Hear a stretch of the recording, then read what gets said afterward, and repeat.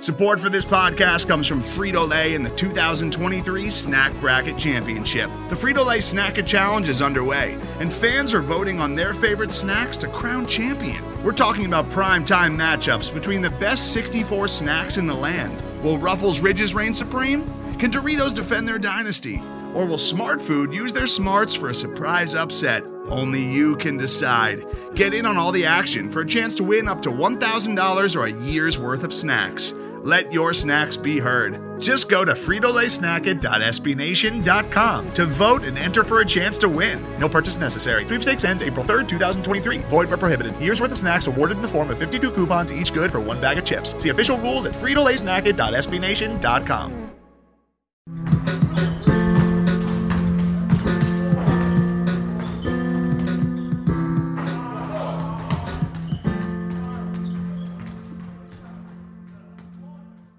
I know that you're a noted hot take artist for your extremist opinions and just your general need for attention.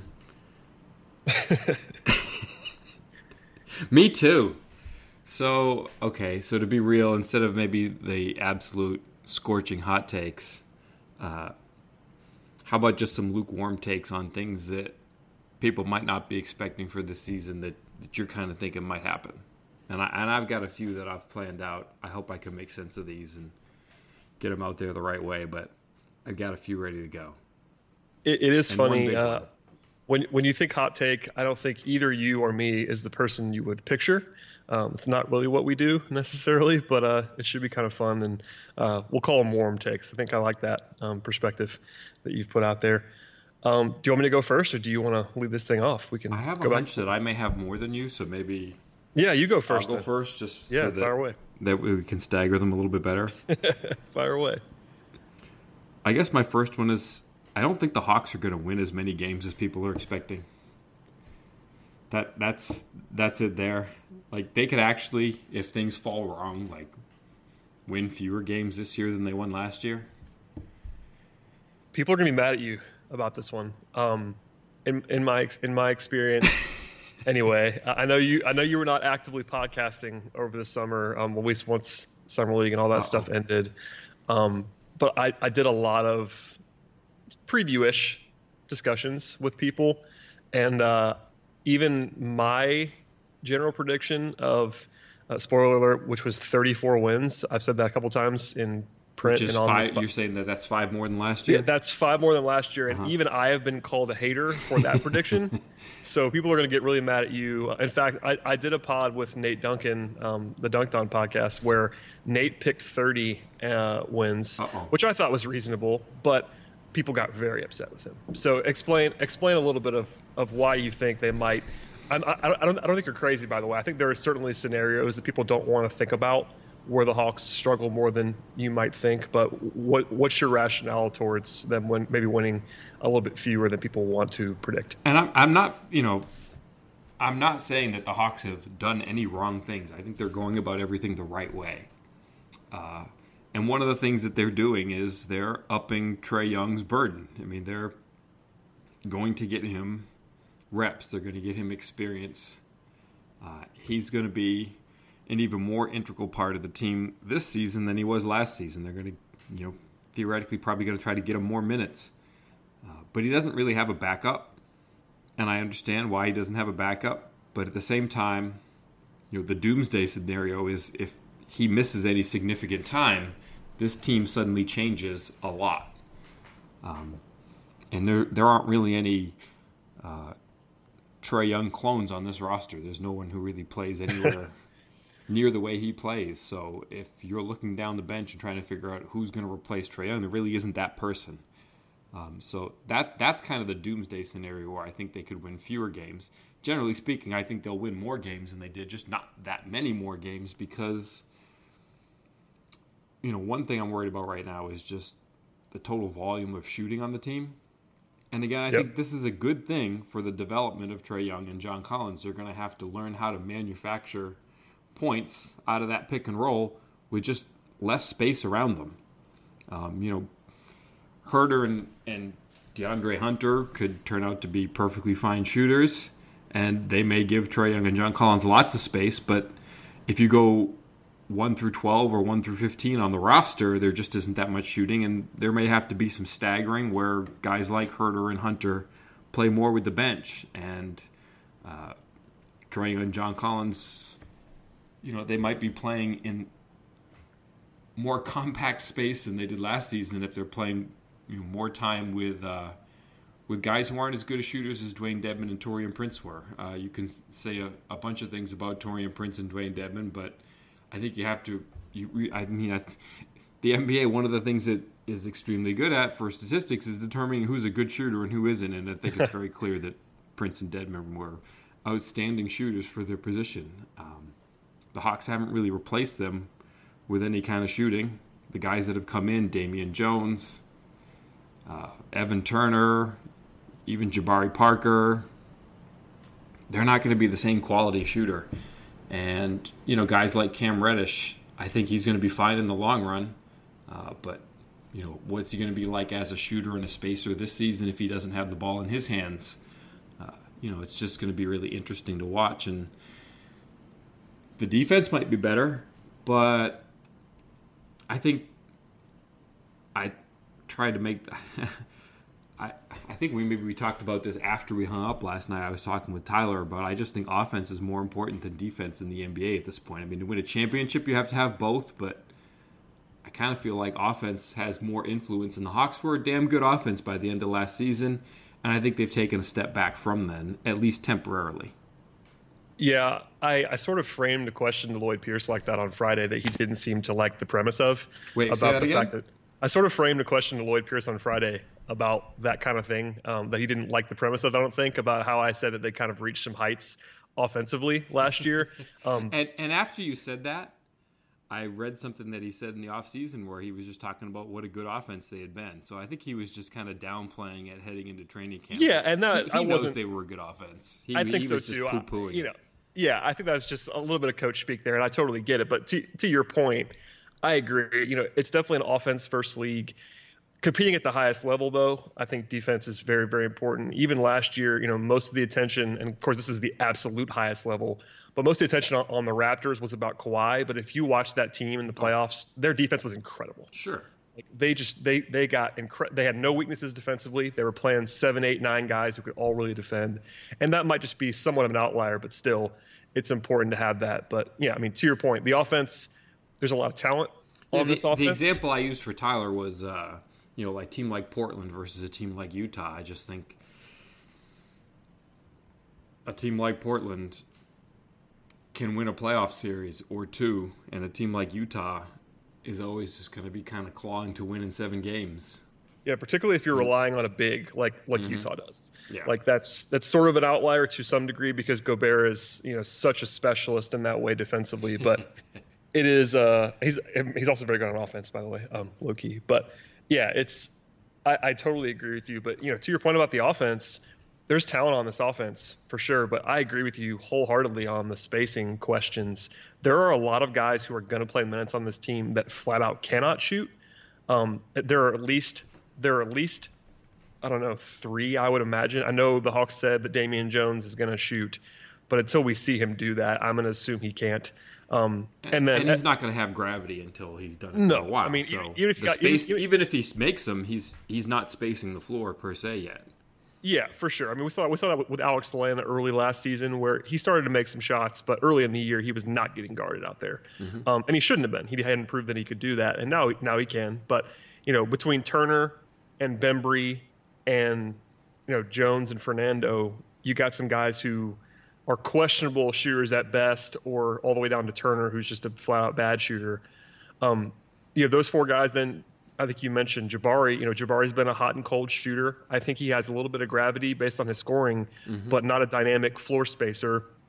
And the rookies, I think both of those guys are going to shoot it, and Hunter and Reddish, but how well they shoot it early on is definitely up for debate. And Allen Crabbe is, aside from Kevin Huerter, is your one specialist level shooter, and he may not play for a while. So you don't have a ton of spacing, I would say. So that's I tend to agree with you on how the offense might sputter. And I know you said it, but not winning a ton more than last year wouldn't be the end of the world. I think it'll be approached that way in some circles if it happens. Right. But I mean, they got even younger.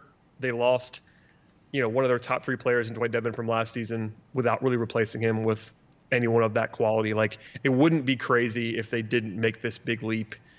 Individually, I think you'll see some leaps, but throw in a trio of rookies that are all probably going to play real minutes. At least 2 of them, I'd imagine, are going to play a lot. And then Pierce said today, he's like, these young guys are going to play through their mistakes, and he wasn't talking about Trae Young and John Collins. He was talking about the young guys. Yeah, like and they Hunter should. and Reddish, and exactly that's the motivation. Is they're not trying to win a championship this year. They're trying to win a championship down the line. Getting those young guys experience this season will pay off later. They're going to play them. If they're bad, they're still going to play them. And that can lead to more losses.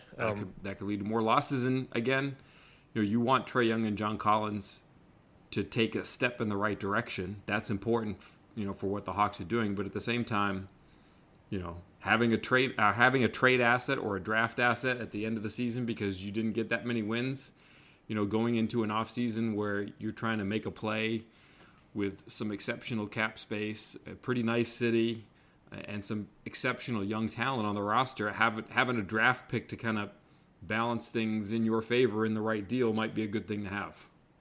Yeah, this is their last chance. I mean, you would hope this is their last chance at a lottery pick during this run. That should be, in my opinion, what Hawks fans are hoping for, is that, this year, if you make a run to the playoffs, there's nothing wrong with that by any means. But if you don't, you get one more crack at the lottery, and then beyond this year, the expectation you would imagine is going to be playoffs from this point forward. So it wouldn't be the worst thing to get in that mix again, and maybe you get a lot luckier than last year. Last year you got very unlucky in the lottery. So we'll see what happens there. But having another top 10, top 12 pick wouldn't hurt the process, we should say. So, yeah. I think overall, to your first warm take, I'm on board with that. I mean, I picked 34 publicly, so I have to stick with that. But I do think that, low 30s is not unreasonable whatsoever. Particularly, as you said with Trae Young, if Trae misses, I'm trying to not say this too much because Trae was very durable last season, and that's to his credit. But if he misses 20 games, they can't score.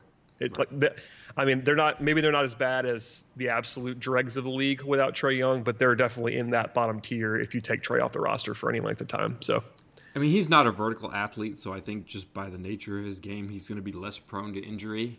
Yep. He kind of in the John Stockton mold. I think he's going to be very durable over the course of his career. I think he's transformed his body in the summer. I think he's going to be very durable. It's just kind of a what if to worry about, given their depth. Yeah, that's as I believe you said it. That is the disaster scenario. Is any injury to Trae is about as bad as it gets because Collins, they really hurt last year without Collins early in the season, and obviously he would be number 2 on that list. But I think Trae is a runaway number 1 of guys you just can't be without for any length of time. So there you go. And on the other side, there's the Eastern Conference. That's kind of the one thing that makes me nervous. The Hawks, if they were in the West, I'd feel very confident about saying that a lottery pick was coming. In the East, I don't know. And it seems like we've been saying this for years, but Boston's kind of been nerfed. Kawhi is a Los Angeles Clipper. I don't know. How many teams do you trust? Goes west. Yeah, I know. I mean, that's kind of the question. I think somebody asked me that on a podcast not that long ago that I was doing as a visitor, and it's tough to get to. Are there 8 teams that I think are better than the Hawks? Yeah, there are. But at the same time, the trustworthy teams where you just flat out project them to make the playoffs is probably 6. So it's not that long. Are you counting Orlando in there? Well, yeah. I mean, that's the thing. I think we can probably assume Milwaukee, Philly, Toronto, Boston. Mm-hmm. Honestly, that's probably where I would stop in terms of the absolute locks. Yeah. I'm lower on Indiana. I know people are higher than Indiana. I am not super high. I think they're going to make the playoffs. I'm picking them to make the playoffs. But would it stun me if they didn't? No, it wouldn't. I think there are 4 teams in the East that it would stun me if they didn't make the playoffs, and it's the ones I just named. Sure. Then you get into Indiana, Brooklyn, Orlando, Miami, maybe Detroit. I feel pretty good about Miami. I think Butler. Yeah, I mean, for me, it's Butler. Like if Butler is healthy, then they're making the playoffs. He has to be healthy. Mm-hmm. If he's not, then all bets are off. And he's had enough injury stuff where I'm not as sold. But same thing could be said for Detroit with Blake Griffin. So, yeah. Anyway, we're off the rails already. But yeah, I think that, again, no one should be stunned if the Hawks win 39 games and make the 8 seed. That's not going to stun anybody, I don't think. Mm-hmm. Yeah, I'm not picking that, just to be clear. But that is within the range of outcomes. I think the standard deviation for the Hawks is pretty wide this year. I agree. All right, it's your turn. Oh, yeah. Bring the smoke. This is a little bit more abstract, so my apologies. But this is the one that I've put out there once already, but I want to say it again now. My sort of off-court prediction for this year is that the Hawks take on a multi-year salary during the season in terms of a trade. Whoa. I think the Hawks are going to trade for someone that goes beyond this summer in terms of their contract. Now, it's a lot more fun if you start attaching names, but without intel, I'm not going to try to do that necessarily. But I think if you look at the landscape, there's a real opportunity for the Hawks as the team with pretty much the most cap space in the league entering the summer to capitalize on that in what's going to be a bad free agent class. Maybe take on a player that is slightly overpaid but is also useful. That kind of archetype makes some sense. You could also take on a salary dump. I know. So when that you the Hawks say this, sorry, go ahead. I thought I caught you in the dead space. It's okay. What sort of length of contract are you talking about? Like something where they take on something that's through next year, or something where they take on more than that? Because taking it on through next year, as you mentioned, it's kind of a down free agent class, so it doesn't seem like that would be any real penalty there. Are you thinking that it might be something where they take on stuff beyond next season? For me to get to beyond next season, it has to be a good, like a useful player. Like that would be the way that you could sort of justify that, is maybe you get a guy who's overpaid, but someone who can play basketball, like kind of what the Bulls did last year with Otto Porter.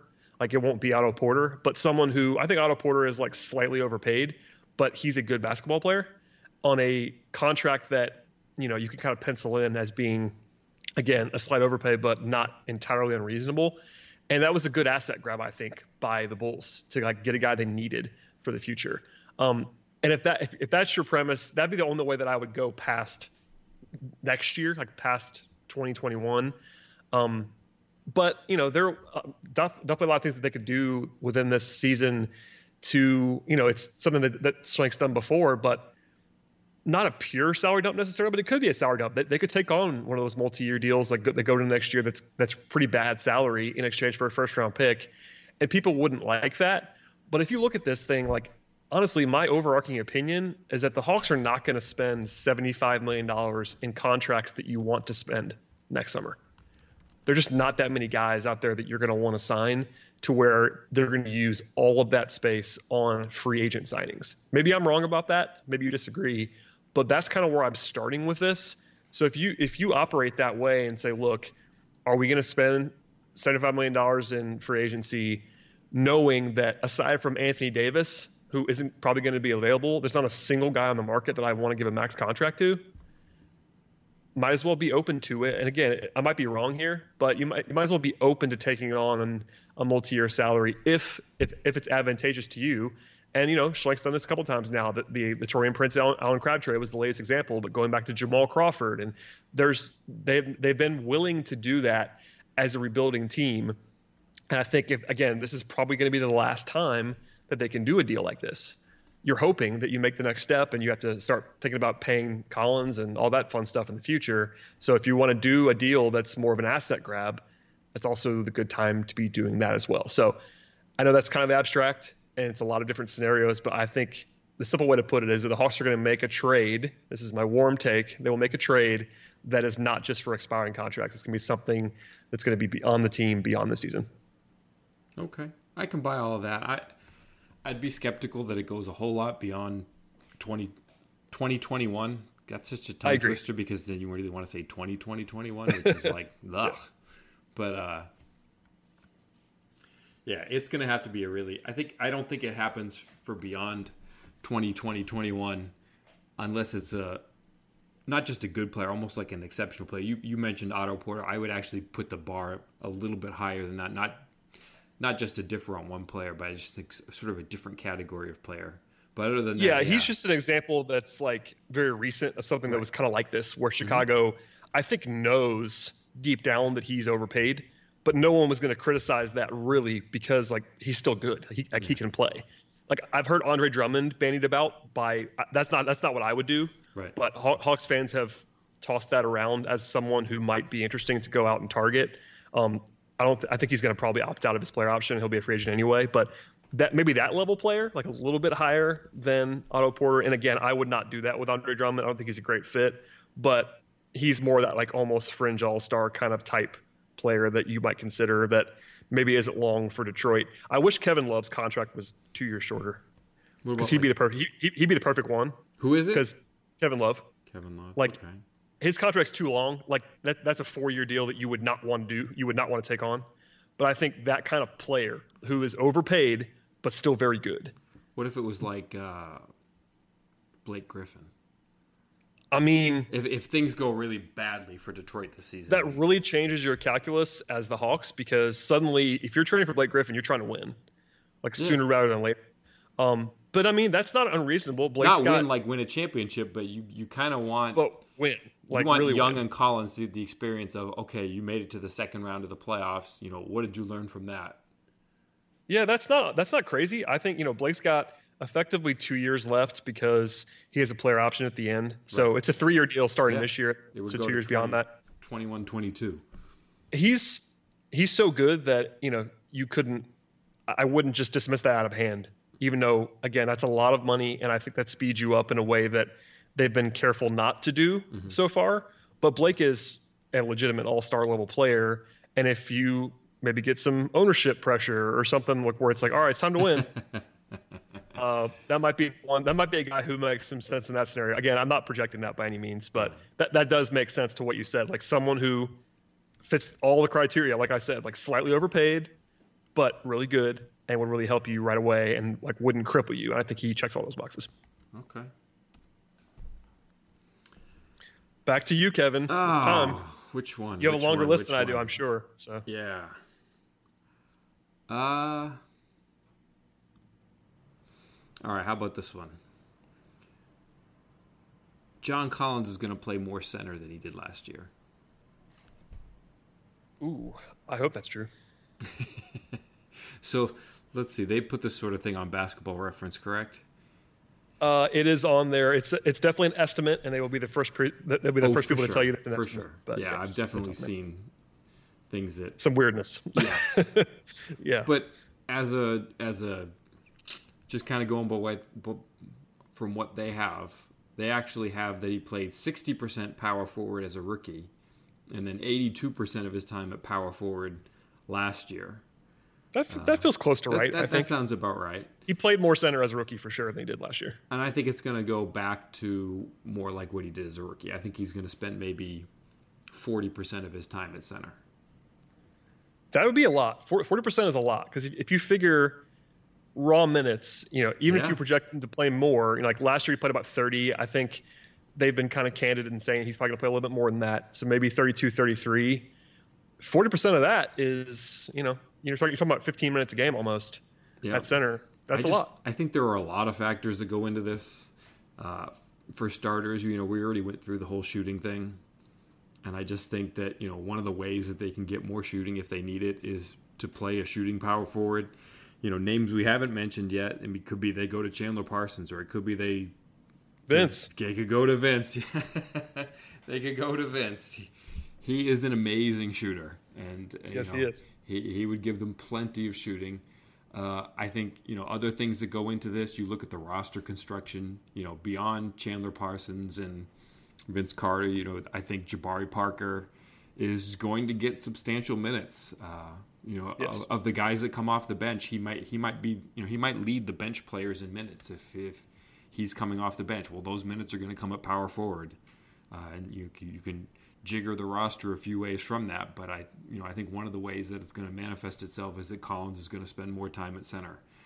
Just roster construction, there aren't a whole lot of centers on this roster. They brought in Damian Jones. He hasn't played a whole lot of games in his NBA career. Alex Len had a magnificent season, like just beyond my wildest expectations last year, and I think he can do it again. But at the same time, he had back things that nagged at him last season, and he's already on the injury report for back issues and a sprained left ankle. Those guys, it could be Alex Len plays 60 games and Damian Jones plays 40. If you need center minutes beyond that, who else are you going to turn to? I think it's going to be Collins. And I guess my final reason for thinking it is just that you look at what he did in the last 6 to 8 weeks of the regular season, and he finally showed some of that defensive promise that I think fans have been waiting for a while. When he talked about it today, he referenced, and he said this before, but he referenced the fact that he felt a lot healthier at the end of last season than he did at the beginning. He had that injury that kept him out at the beginning, and when he came back, he wasn't a very good defensive player. Well, maybe he wasn't 100%, or he didn't feel fully confident on the court yet. But by the end of the season, he looked like a rim protector, which a lot of times he hasn't. And I guess another thing is, and you've mentioned this a few times, I've heard you say, Taurean Prince had the same defensive rebounding rate as Jalen Adams. Yes, he did. Hawks have gotten bigger on the wing. Jabari could play time at small forward. Cam Reddish and DeAndre Hunter, they're big athletic wings. And I think you can kind of play a little bit smaller at the center position if you're bigger in other places. Yeah, no, I think I agree with almost all of that. I'm really interested actually into how the front court is going to work. And this is probably something that only people like you and I care about all that much. But at the same time, just kind of carving out the minutes for all of these players, because you talk about Jabari, and I agree, they invested in Jabari Parker. And for me, he is definitely a primary power forward. Like maybe they might try him at the 3 occasionally, but for me, he's a 4. Sure. So if you're going to try to get Jabari on the court and John Collins is starting 4, it's easier to do that if Collins plays more at the 5. But then you have 3 bodies at center. Alex Len, I agree, was very good last year compared to what we thought he was going to be. I think he's going to play and play a lot and play pretty well. And then you have Damian Jones, who I thought it was noteworthy at Media Day that they talked about Damian Jones kind of unprompted a lot. Mm-hmm. They brought him up a few times, sure. And I thought that was noteworthy, particularly when compared to guys like Crabbe and Parsons, who they didn't talk about at all, basically. Yep. So they didn't treat Jones like a throw-in guy. They treated him. I mean, again, it's a very small sample. It's one press conference, but that kind of got my attention. And then you have Bruno, who they clearly like. They traded up for Bruno Fernando. He's a rookie, and I think rookie expectations should be modest usually, but he's still going to be someone that they're going to want to see play. So you have a lot of bodies all of a sudden in the front court. I think he will play more center than last year, I hope, because this is a bigger, more physical, maybe more switch possible team defensively. And if you're playing, big physical forwards like you were talking about, it's easier to play Collins at center. I'm not sure he's going to get up to that 40% barrier that you were talking about, just because of how many options there are. That would not bother me at all. I just think there are a lot of mouths to feed here, and Collins playing 14 minutes a game at center means that there's only 34 to go around for the rest of the guys. And maybe that happens if you get an injury, or if Bruno is just not ready yet, or if they just don't want to play Damian Jones. But I have to assume Alex Len's going to play at least 20 minutes a game at center, probably more. For sure. Like he played around there last year, and that was with Devin on the roster. So if you pencil in Len for low 20s, like 22 to 24, there's only that many more left. And if Collins takes 14 of them, suddenly you're kind of squeezing a little bit on Jones and Fernando, which again, I'm okay with that. I just don't know what they're going to do. I'm really intrigued. I think you might be right, and again, I hope you are, because I've always wanted to see Collins play more center, and I think the roster is a little bit better set up for that now. I wish Jabari was a better defender, because that would allow you to do a little bit more, because that's the problem. When your primary backup power forward is Jabari Parker, I'm not sure you can play a lot with Jabari and Collins at the 4 and the 5 together defensively, but maybe they're just going to want to score and fly around, and maybe they'll use Hunter at the 4. I mean, I think Hunter can play there. So, and he's obviously big and physical. So maybe that's the look that they want to go with, is not necessarily Jabari at the 4 with Collins, but more like someone like Hunter, or maybe Vince. You dust off Vince and see what happens. I don't know. Yep, and I agree with you that if you try to just say, okay, here are the players that are going to be out there, let's do 48 minutes times 5 and do a breakdown for each player. It's going to be hard to get Collins to those minutes in those games where both Len and Jones are playing. I just think there are going to be a high enough volume of games where you don't have one of Jones or Len, and I don't think Fernando is going to be ready for any kind of big load yet. And Collins is going to pick up the slack in those games. There's just going to be enough of those games where somebody's a late scratch. Okay, what's the quick option to fix this? It's going to be Collins at center. I think that's going to happen a lot. I'm totally on board. Sign me up. My second one was kind of along the lines of center, so let's just do it right now real quickly. Okay. I think I just gave it away a little bit. Uh-oh. I'm not even sure this is a warm take or not, but I am going to say Damian Jones plays more minutes than Bruno Fernando this year. Total. Shoot. I had forgotten this one because I had conceived it, and then when it came time to remember what to do for this podcast, one of mine was just going to be Damian Jones as the starter. That's even hotter than mine, so I might have to give you the floor on this. No, go ahead. Go ahead. I think if you told the average Hawks fan that Jones is going to play more than Fernando, they would not be very happy with that, and maybe surprised. And again, I'm not putting too much on that press conference, but I just think that they kind of need what Jones brings for sure. A lot here. And my rookie skepticism is always there. I think Fernando is probably more NBA ready than an average rookie. He's physically ready more than an average rookie would be, for sure. He's a beast of a man, and he played multiple years in college, and I think he's a little bit closer to ready than normal. But if Jones is healthy, I think Jones will enter the season ahead of Fernando. That's not source. No one's told me that, right. But I'm just reading between the lines. Yeah. And if that happens, I think he'll play enough to kind of hold off Fernando. By the end of the year, I think Fernando will be playing more when they're looking at guys more often. And, late in the year with what I think is going to happen, they won't be in the playoff chase necessarily in March and April. Right. So if that all happens, we'll see more of Fernando. But I think I would still pick Jones not by a huge amount, but to play more total minutes than Bruno. I do want to hear more about what you're about to say, though, because my number one question about him starting would be, is it him starting as a token and Len playing more, or him playing more than Len? Because that'd be where I would draw the line. I would think Len would get more minutes. Okay, then I wouldn't call him a token, but yeah. I just think that he might be a better fit personnel-wise. Len shooting with some of those guys on the bench. I think that might work better. Damian Jones is kind of the crafty scorer inside who would benefit from having a passer like Trae Young.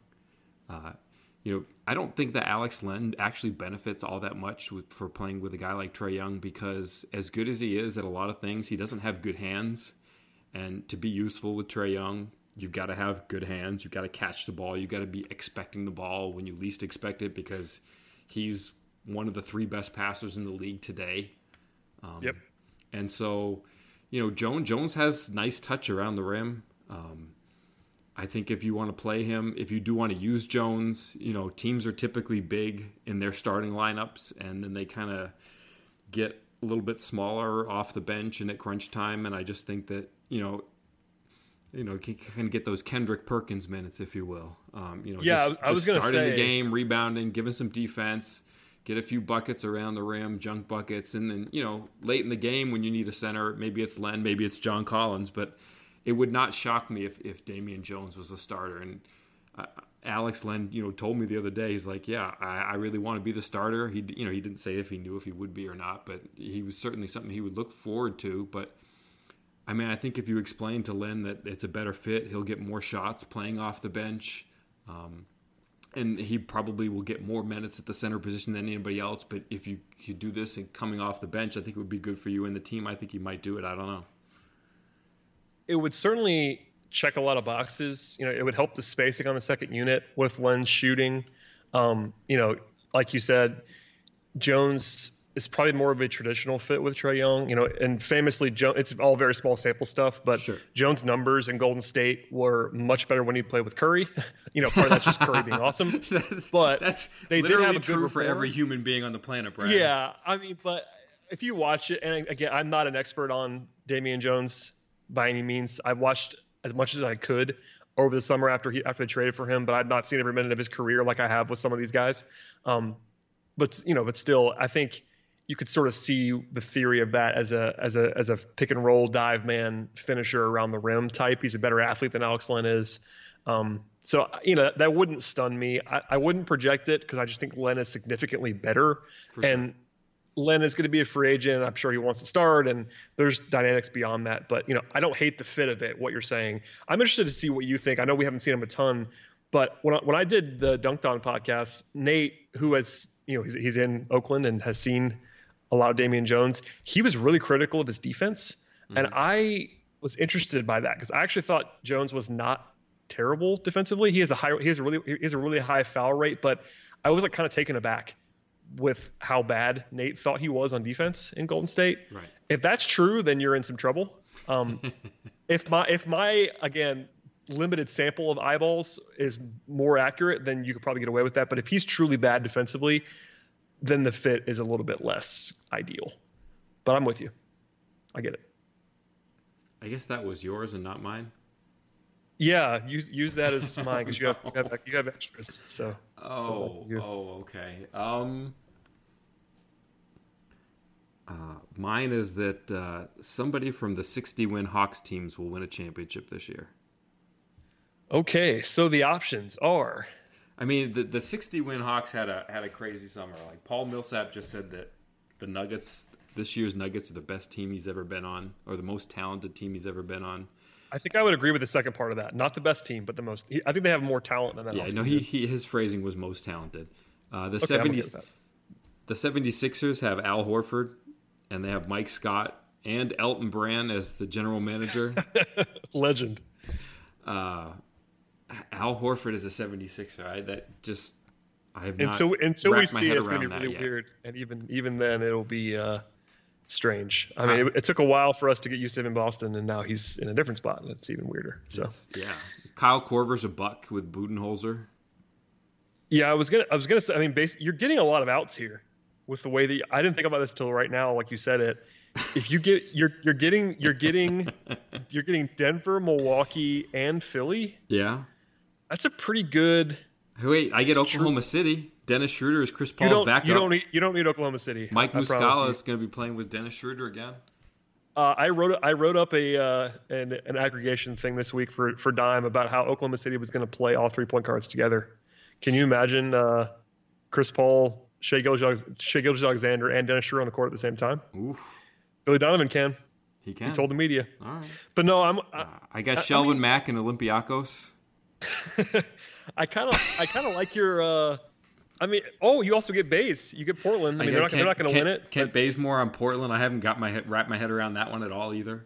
Yeah, that's gonna be weird. But no, you have three legitimate contenders. So I don't think you're crazy there. I think. And to double fact check here, nobody from that 60-win team has won a championship yet. Is that correct? Or after, at least since then, right? I don't believe so. Looking at this list, no, I don't think so. Unless Austin Day was on a team that I was unaware of. Was Austin Day on a no? That would have been later. Been on a championship before he got here or something. I was thinking about like a Spurs team. That's what I thought too. But no, I think you're in the clear on this. Because Kyle wasn't in Cleveland until after they won. Yeah, Korver didn't win one.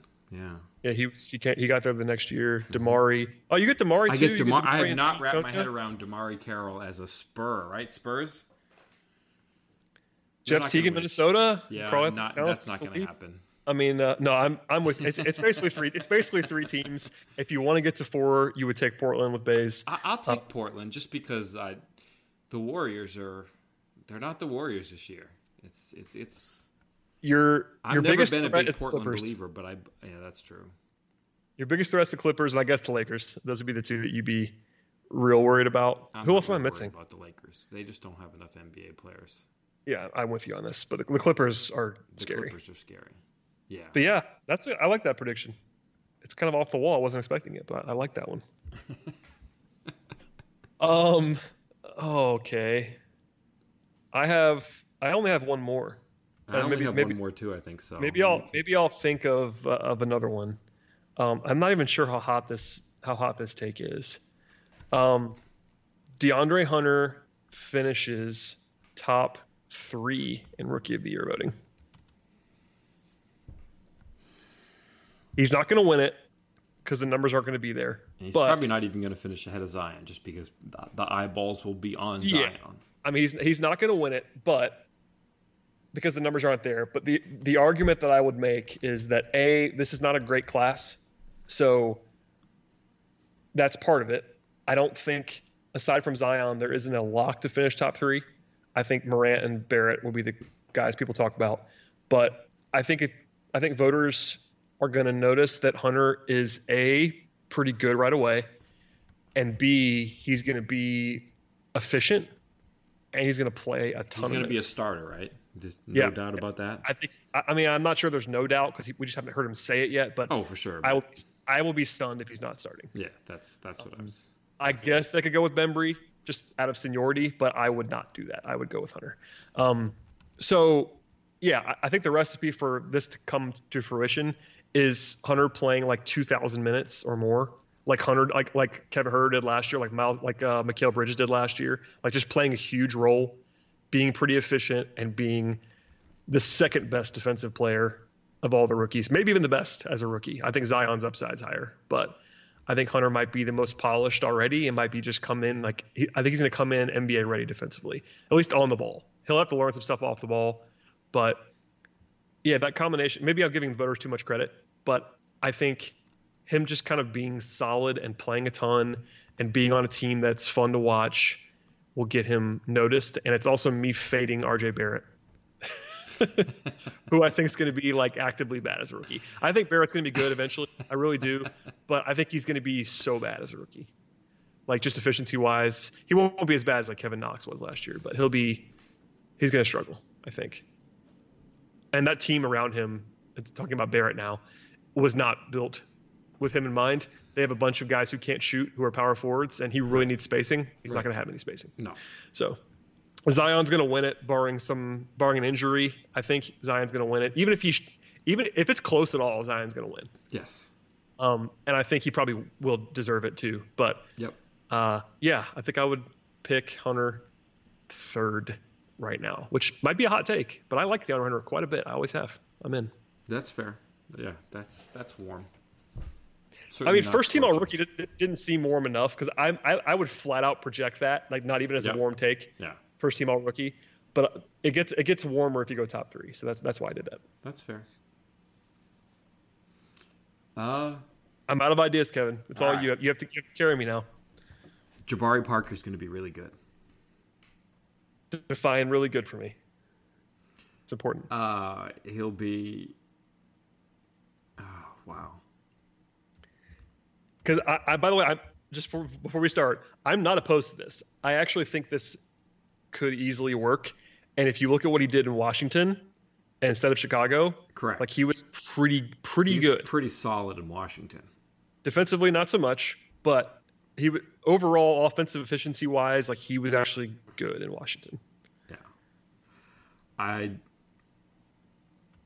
I think he's an excellent fit beside Trae Young, and again, I know that Trae Young is going to be the starter, and Jabari is almost certainly coming off the bench. But I think they'll play a number of minutes together. He's the best point guard that Jabari's ever played with, and it's not close. I think if you look at what Parker does, honestly, I think the best thing that he does is just score around the rim. I know he can do a lot with the ball in his hands. He can create offense for you if you need that. But I just think he has very good touch around the rim. He's an explosive vertical athlete. You're just seeing that come back after multiple knee surgeries. It's crazy that he's 24 and he's been in the league for 5 years now. There were so many laughs on Friday about how young Parker still is because somebody asked us the question. Like even Pearson and Swank were like, "You guys, he's only 24 years old. Everybody remember this. He's only 24 years old. 2 years older than like Hunter. I mean, he's not that much older than him." Yeah, I mean Hunter is. Yeah, that's when you put it that way, it's almost even crazier. But that's I just think he's Sure. You just look at the history of coaches that he's had, point guards that he's had. He has not been in ideal situations. Agreed. He's played next to Brandon Knight. He's played for Jason Kidd. Everything about the Chicago situation was kind of a fiasco. And then he found that little bit of stability last season, and I think that stint that he had in Washington is going to be really good for his frame of mind, just to know that, hey, you know what, I can do this. That wasn't a super talented Wizards team either, and they didn't have a whole lot to play for at the end of the season, and I don't really trust March, April basketball for a bunch of statistics, but just kind of eye test for some of the things that he did, and just kind of taking the context around him for the entirety of his NBA career. I just think that he's due for a breakout, and if he has one monster year in Atlanta and leaves, everybody's like, well, why did you waste the money and why did you waste the cap space on Jabari? I think it's a good thing. It's kind of like Dwayne Dedmon or Alex Len or some of these other guys. Like, if you have a redemptive tale that happens in your backyard, that's good for your reputation. And eventually the Hawks want to be recruiting the top tier free agents. Well, if you want to get the A1 free agents, you've got to start by making this place a good place for the free agents that you do get and the guys that you get via trade who haven't had productive NBA careers. And if they become an NBA player who's extremely productive for you, even if they go somewhere else, that adds to the Atlanta reputation. And if that happens for Jabari Parker, I think it'll be a really good thing both for Parker and the Hawks. And he might want to stay. I mean, he's been to 3 cities already before getting to Atlanta. I don't think any of them were the ideal situation for him. I mean, sometimes a player will test it out, find out that he likes it, and say, you know what, all things being equal, I'd rather be here than anywhere else, and that could lead him to staying. But I just think that the conditions are right, coaching-wise, point guard-wise, health-wise, for him to have a few things that he hasn't had in other places. Yeah, no, I totally get it. I candidly didn't love that signing, just the way that it happened. But what I consistently have said since that happened is that A, he's still really talented, because that's true, and B, the system stuff that you were saying, the culture stuff, like he's been in some bad spots. He's been coached poorly, like Jason Kidd. Yeah, he's not ever had the stability that he's going to have in Atlanta, and I think it's going to work out. And your point about Dedmon and other guys like Alex Len, those guys are already being used as success stories in pitches. I'm sure of it. For sure. Like, and they should be. Like, Alex Len was a bust in capital letters in Phoenix, and yeah, he was a top 5 pick. He's not going to be that guy. He shot better from 3 than Devin Booker last year. Yeah, I mean, he's now Alex Len. Whatever you think of Alex Len, he is a competent NBA rotation player right now, sure. And he was not that before he got to Atlanta. So, and Dedmon obviously just had 2 incredible seasons, became a solid starter, where that was not what the baseline was for him coming into Atlanta. He's now a solid starter or better in the NBA, and that happened on Atlanta's watch. So yeah, I'm with you on the theory of that, and it's interesting. I think they're going to have to kind of let him cook on the second unit, and that makes some sense. They're going to need him to be good. That's kind of the sticky thing for me, is that they're going to need him to score and have the ball in his hands a lot, I think. And we'll see how that works. Oh, by the way, to the point about how he's so young, you ready for this one? I'm not sure it's going to surprise you, but I'm sure some listeners will be surprised. DeAndre Bembry is 8 months older than Jabari Parker. Yeah. DeAndre Bembry, again, is on his rookie contract. Yep. And is 8 months older than Jabari Parker is. So that's just a little bit of context for people, because I know some Hawks fans still treat Bembry as this like young player when he's kind of not. Like he's 25 years old already. I know he's on a rookie contract, and I get that's why he's discussed that way. And I've always loved DeAndre. Like I get it. But if you're going to treat him that way as a young, upside guy or whatever he's looked at as, Jabari Parker is younger and a lot more talented. So I think we'll see if it works. I wish he shot the ball better recently. The defense is just kind of what it is. He's been terrible, and you're just hoping that he buys in a little bit and just gets to be where he's not going to kill you defensively. I think that's just kind of the one thing that we always talk about. But the shooting is a swing element for Parker, because a couple years there in Milwaukee, he shot very well from three. It wasn't huge volume. Right. It was like 37%. But before that and after it, it's not been good. So I'm curious to see how that part looks. He doesn't necessarily need it, but if you're going to have him on the court with your starters sometimes, it'd be very nice if Parker could also just be a floor spacer. Like, I think he's going to have the ball in his hands on the second unit and kind of let him do what he does and get his. But if you're going to play him alongside Trey and some of your starters, it would really help if Parker was suddenly a like solid or better three-point shooter as well. Yeah. And he's flashed it before. We're just not sure if he has that or not. That's a bit. And full circle from the beginning of this podcast, they could use the spacing because there's some spacing questions. And if he's not a question, that would help a lot. And when you say have the ball in his hands, like, I think people visualize the worst in that. Like, yeah, not he's point a guard. very good player as, like, working from the elbow in, like, dribble handoffs and things like that because, you know, he can roll hard and do incredibly athletic things. He can, you know, he can fake a dribble handoff and turn that into his own drive. He's got really good passing touch.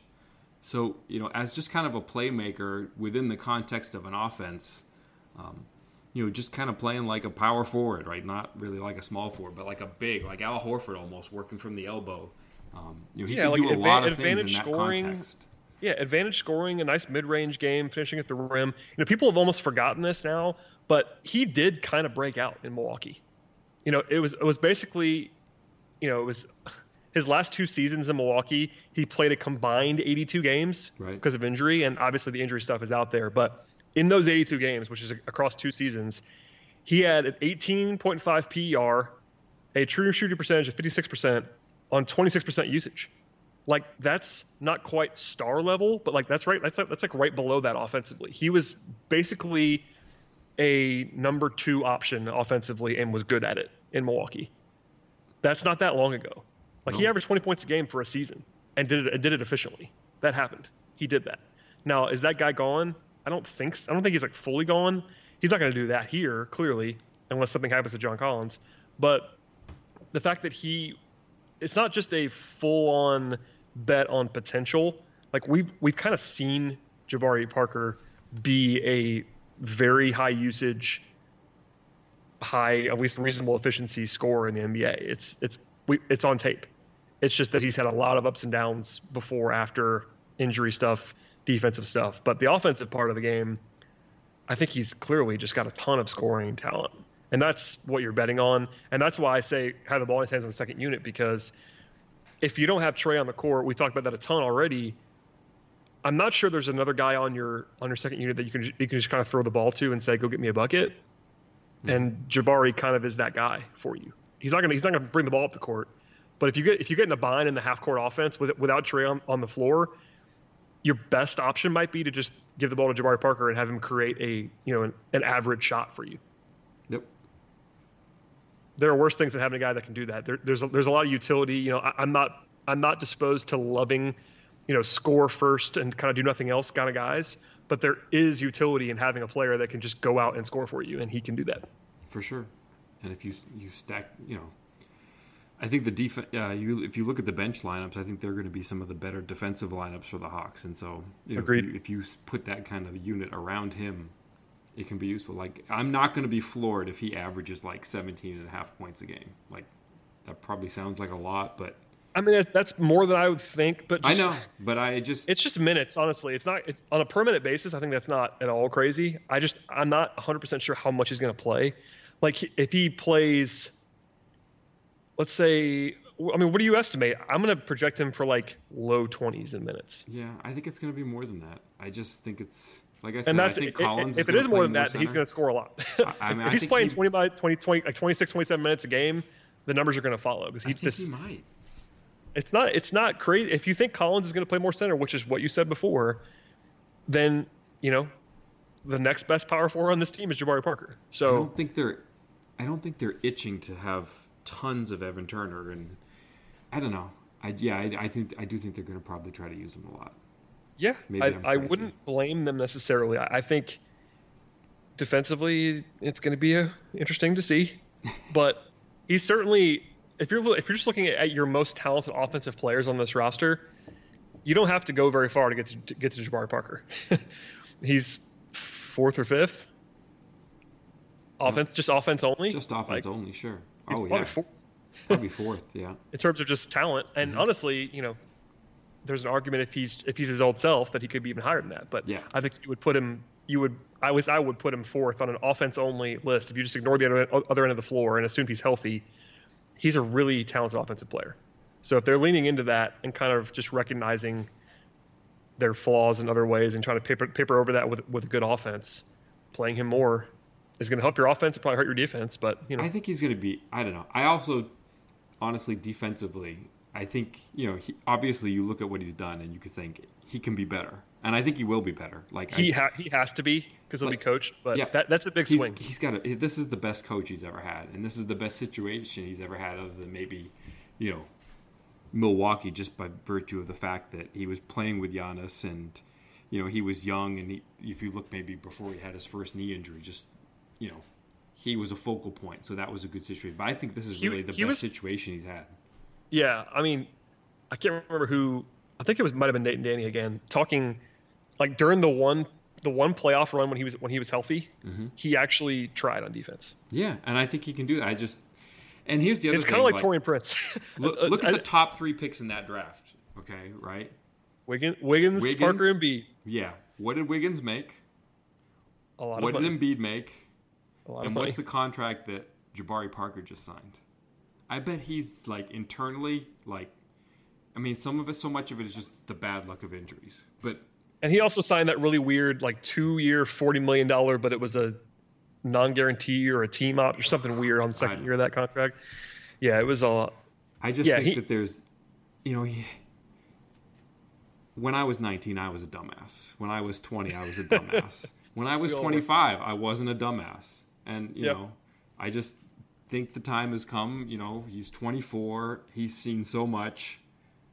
He has to look at those players that were chosen in the draft with him and just be like, I can't believe this. Like, how did that happen to them and this happened to me? Like, I just think he's going to grow up and just be a very productive NBA player and just kind of say, screw it, we're going to do it.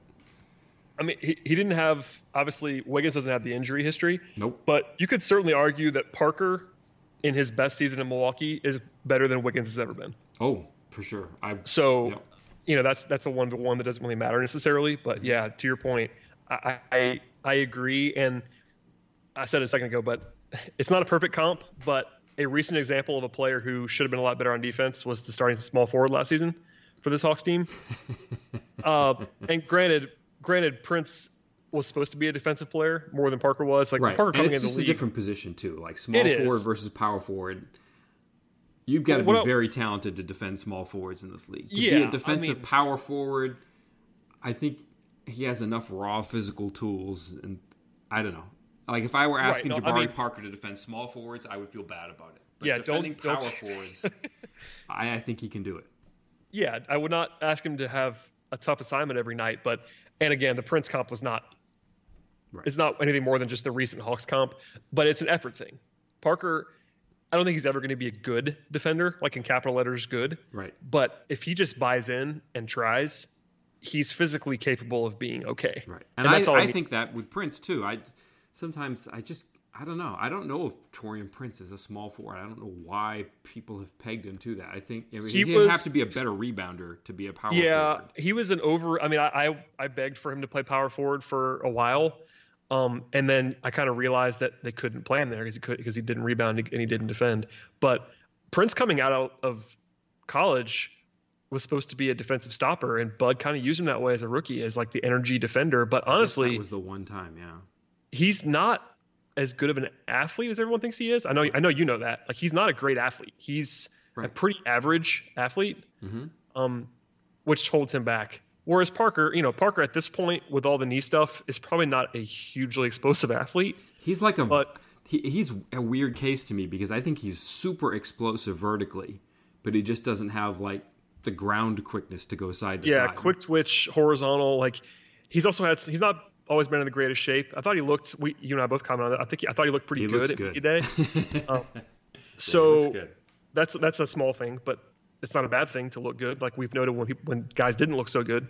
And that did not apply to Jabari. So hopefully that's a good sign for you too. So yeah, I think you're a little bit higher on what he could be in Atlanta, but I generally agree that it's a talent play, and it could certainly work out to the point where, if nothing else, he's giving you scoring pretty efficiently that you can use. And I think him buying in would go a long way. Yeah. Are you watching baseball? I Out of the can't corner of your actually. eye? Oh. In my mini recording setup, Wow. look behind the curtain here. I'm actually in basically a closet. So whenever I record, I can't watch anything. It's unfortunate, but Wow. just the reality. I am following baseball on my phone and stuff as we talk. But Who's ahead? Milwaukee as we record, Oh. and Braves fans love the Nationals, so they'll probably be really upset with that. By the time people listen to this, maybe the Nationals came back and people will get mad. But yeah, that's what's happening. You're around at last thing for me anyway. I want to ask you this: you're around training camp a lot more than I'm going to be because I can't get there necessarily during the day. What are you looking for, like this week and the preseason? Like, is there anything beyond the obvious that you're just like really interested in that we haven't talked about? I mean, we didn't get to see a whole lot today. They basically did some maybe 10 minutes of drills that were kind of just 3-man and 4-man fast breaks, just kind of passing the ball until they get to a layup. And then they did free throws today, which honestly, I've seen so many free throws under Bud that even preseason though, like I know training camp, for people that don't maybe they don't understand this. They're not going to let you and I watch a ton of practice. It's not really how that works. I mean, sometimes we see, sometimes they'll let us in, and it's different. Like, when Budenholzer was the coach, I saw nothing. There was one time Bud let me see, a 4-on-4 scrimmage, and it was, the greatest thing in the world. They let us in sometimes to see, a 5-on-5 scrimmage. Yeah, so that more might happen, often now, once a month under Pierce. But, under Budenholzer, it just didn't happen. But most of the time, they finished with shooting. It's a lot more interesting when they finish with 3-point shooting. When they finish with free throws, it's just boring as heck. There's just so little to gain out of watching somebody shoot a free throw. There's basically nothing to gain from that. Yeah, because even the worst big man free throw shooter looks like a pretty good shooter in practice. It's just exactly. And so I was kind of trained on Cam Reddish, and I was like, okay, he's almost done with his free throw shooting. I'm going to keep an eye on him. Does he go up to just screw around and throw a dunk or something when he's done shooting free throws on his way out of the building? And from what I saw, he didn't. So, yeah, I didn't really get a whole lot of takeaway from what I saw today. And that's kind of what I thought. Yeah, but. And I was also kind of watching Jabari in the drills, in those 3-on-3 drills. I was also, when we went in today, there were maybe 15, 16 players who were in practice actively doing things, and they were split into 3 teams. So one of the teams was Evan Turner, Jabari Parker, Cam Reddish, and it's okay, you can kind of see that he might be pairing some of those guys because those are the ones who are going to be his bench unit. And then the starters were the starters, but they didn't have John Collins on that team, which was a little bit weird. But it was Trae Young, DeAndre Hunter, Kevin Huerter. So just going from the practice jerseys, they kind of had Hunter going with the starters, which I thought was a little bit interesting, and they had Reddish going with the bench guys, which I thought was interesting.